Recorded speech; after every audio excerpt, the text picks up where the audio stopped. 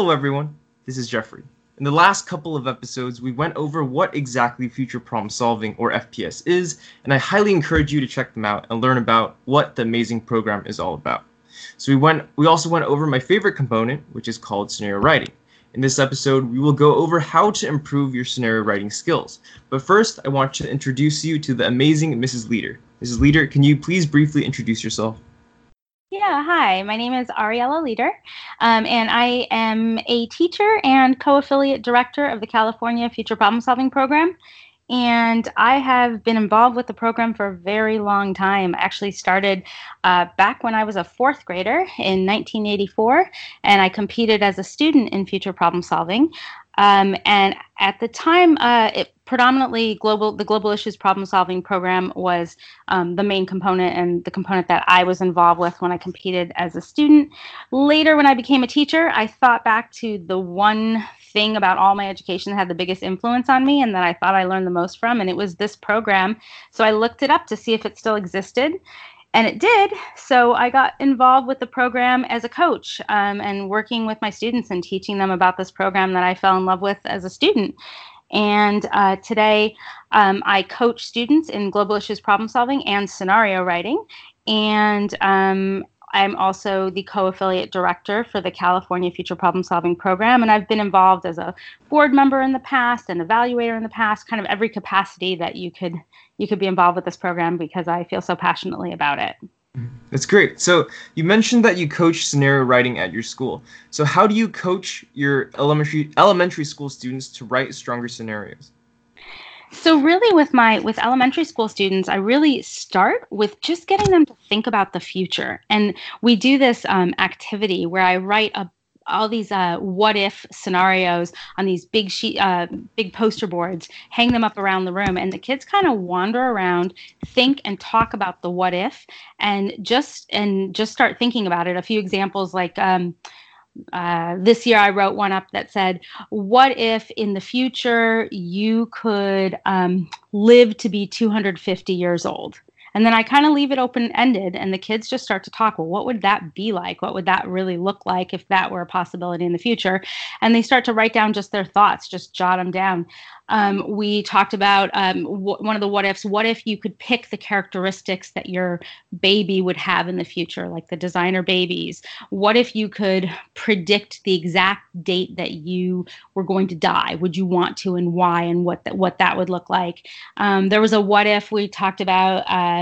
What if the futuristic cars were set so that if you made a certain number of mistakes, then the car would stop and you wouldn't be able to continue driving at that point? What would that look like? And so the kids just start to brainstorm all these ideas, and I just kind of walk around and talk to them and add more what ifs, and they start doing, well, yeah, but what if this happened? What if that happened? And they kind of just get excited thinking about the future. So I would say that is how I start the process. And then I start to read some of my favorite scenarios. I have a stack of my favorites over the years because I've been involved for so long. Mm-hmm. And they will sit and listen and hang on every single word for some of these scenarios. And we just go through them, and they'll say another one. I'll say, no, we'll read more next time, because they just get so into it. And it's exciting for them to read scenarios written by kids their age, maybe a couple years older, and see how much power there is in the kids writing, and how it's just as good as some of the books that they're reading that they're enjoying. So we do that, and then from there I usually will introduce the scenario topics for the year. So there are the 5 scenario topics that are available for the students, and we'll usually just kind of all sit around and talk about. We'll read through kind of the overview for the topic. And I'll try to find maybe an interesting TED Talk or video clip that just kind of gets us thinking about the topic, and we just talk about it. And we'll do that with each of the 5 topics. And then they start to kind of figure out which one they're most interested in. And they'll usually meet in groups in my classroom, like, I'm interested in this topic, and they'll meet over here. And some people are like, well, I kind of want to write about 2 different topics.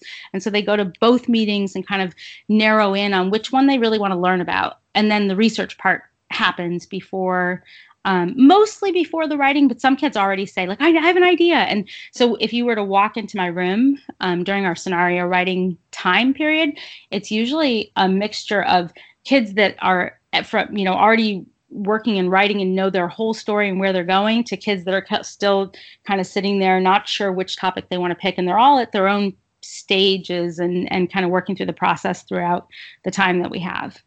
I see. So, throughout your experience coaching scenario writing, what are some of the best or most memorable stories that you've read?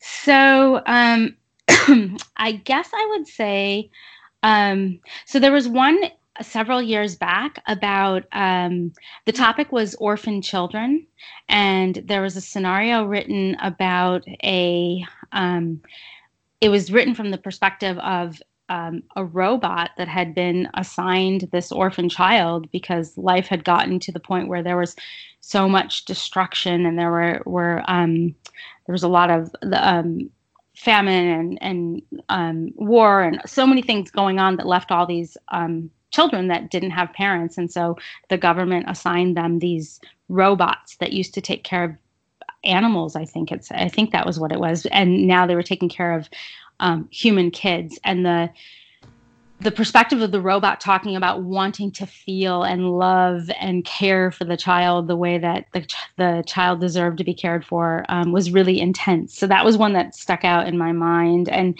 there are a couple that I'm trying to think of some other ones.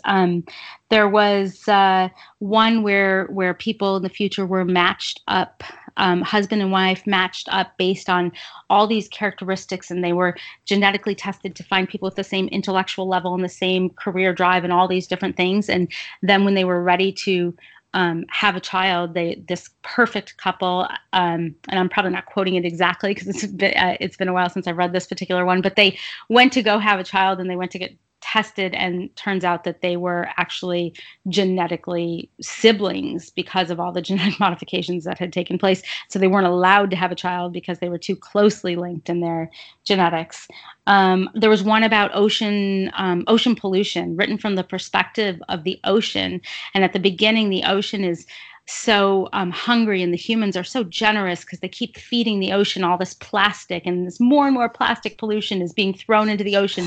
The ocean's so proud of itself for kind of gobbling it all up and doing what the humans want the ocean to do. And then all of a sudden the humans kind of turn on the ocean and look at the ocean and have this feeling of like disgust. And the ocean's like, but this is what you gave to me. Why are you looking at me like I'm horrible now that birds are dying with plastic in their stomachs? That kind of thing. And it had just so powerful. There's so many of them.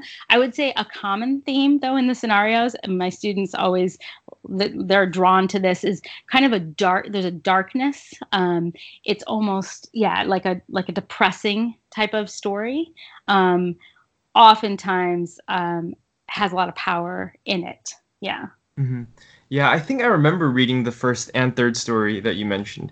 But that perfectly leads into my next question, which is, what usual elements are found in a strong scenario writing story?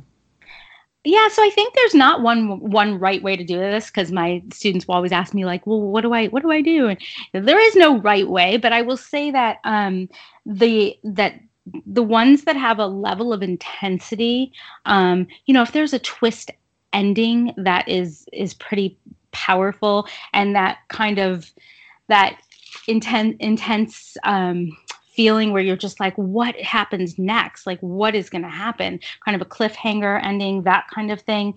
I often tell my students that it's almost like, I tell them, like, it's your opportunity to say to the adult world, like, hey, wake up. If we're not careful, this is what could happen. Like, it's almost like a warning of what the potential negative possibility could be in a particular topic if we aren't more aware of what we're doing and the choices we're making as a society. So those tend to be the most powerful. There are some that are really funny that are great too, because personally, I enjoy humor. I would say most of my students tend to write the darker ones, but there's one that's really just sharing another quick scenario that I thought was really entertaining. There was a scenario written, the topic was smart clothes, and this was a while back. Maybe you've read this one, but the student wrote about, she had been given this new jacket that had all this technology in it, and one of the things that it had was a mind reader, so it could tell where she was, and she was getting in trouble because her mom knew she went to the mall instead of going to where she was supposed to go to study at the library.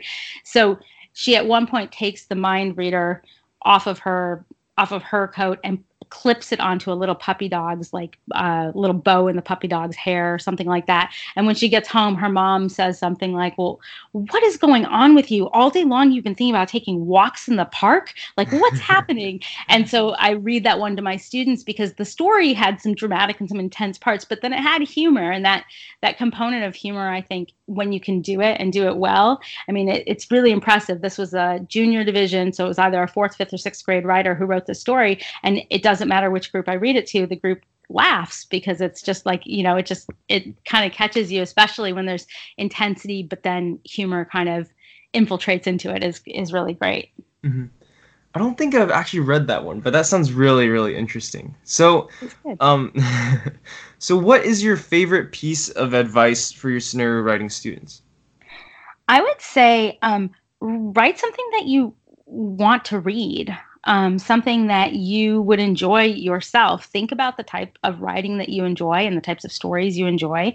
And I always tell my students, I mean, I love books and I love movies as well. And my favorite books are the ones that as I'm reading it, I can think, oh, this is going to be made into a movie and it's going to be so great. Not as good as the book because it never is, but it's going to be so cool because I can see it happening in my mind. And so when my students write like that, it's just amazing. And they know it too. We'll read something and I'll say like, can you guys picture this? And they're like, yeah, I can. So that's the most compelling thing, is writing something that you would want to read yourself.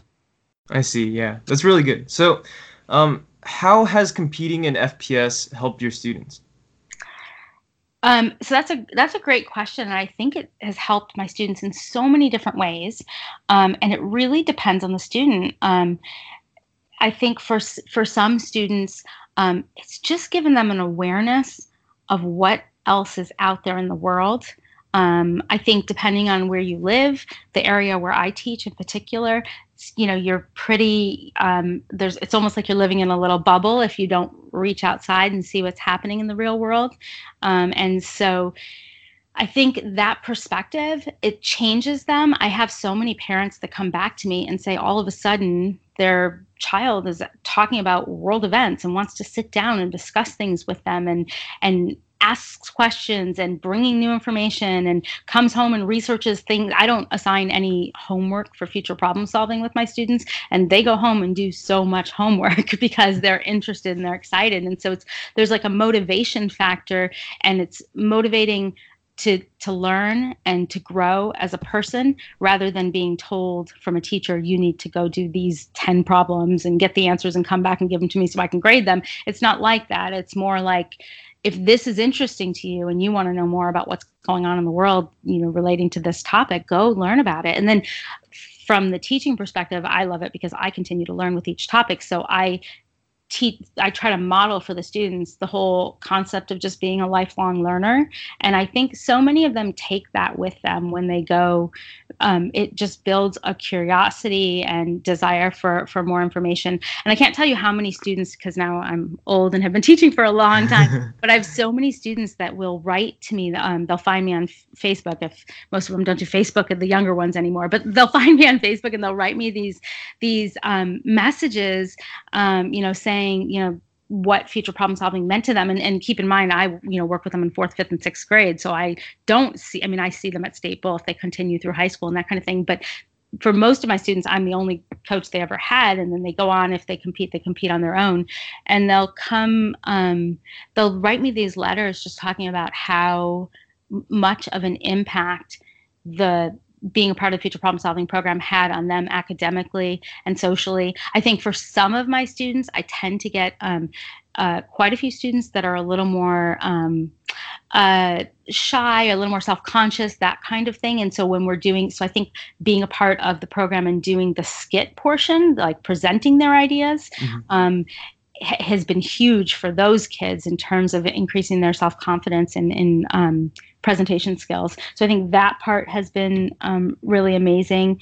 I think it teaches them how to work with other people. And even if you're doing a scenario writing on your own, my students are back and forth reading each other's stories, giving input, making suggestions. And so I think like it really teaches, and then the global issues problem solving program teaches teamwork as well. So there's just, I think it depends on the student as to what they take away from it, but there's no doubt that they're all benefiting regardless of the competition part of it or anything else. It's just, it has such a huge impact. Got it. Yeah, that's awesome.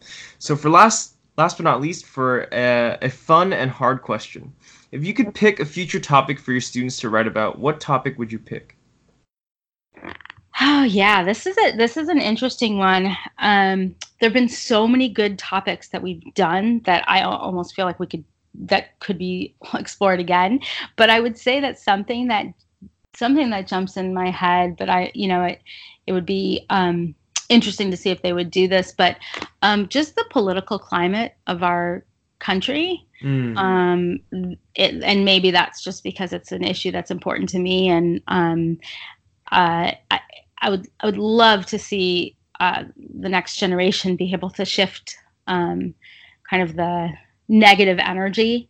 And so exploring it and learning about it and knowing what's going on might help, present solutions for that in the future. So that's an issue that I would say would come up. The other thing I think we've covered it, but again, the privacy issue with technology today, I think it's huge. So that's like another one that popped up into my head, like the targeted ads, everything that the way technology has infiltrated our homes. I know we've covered it a lot, but those are a few that pop into my mind as topics that I would like to see the students explore. It's always interesting to see which topics they do select. And then I always find it interesting that even though the topics are selected 2-3 years in advance, there's always something going on right as soon as we start studying something, all of a sudden something is related to that. So it's always interesting how that works out. Mm-hmm. All right, that's all the questions I have for you today. Mrs. Leader, thank you so much for your time and have a great rest of your summer. Thank you. Nice talking to you. Nice talking to you too.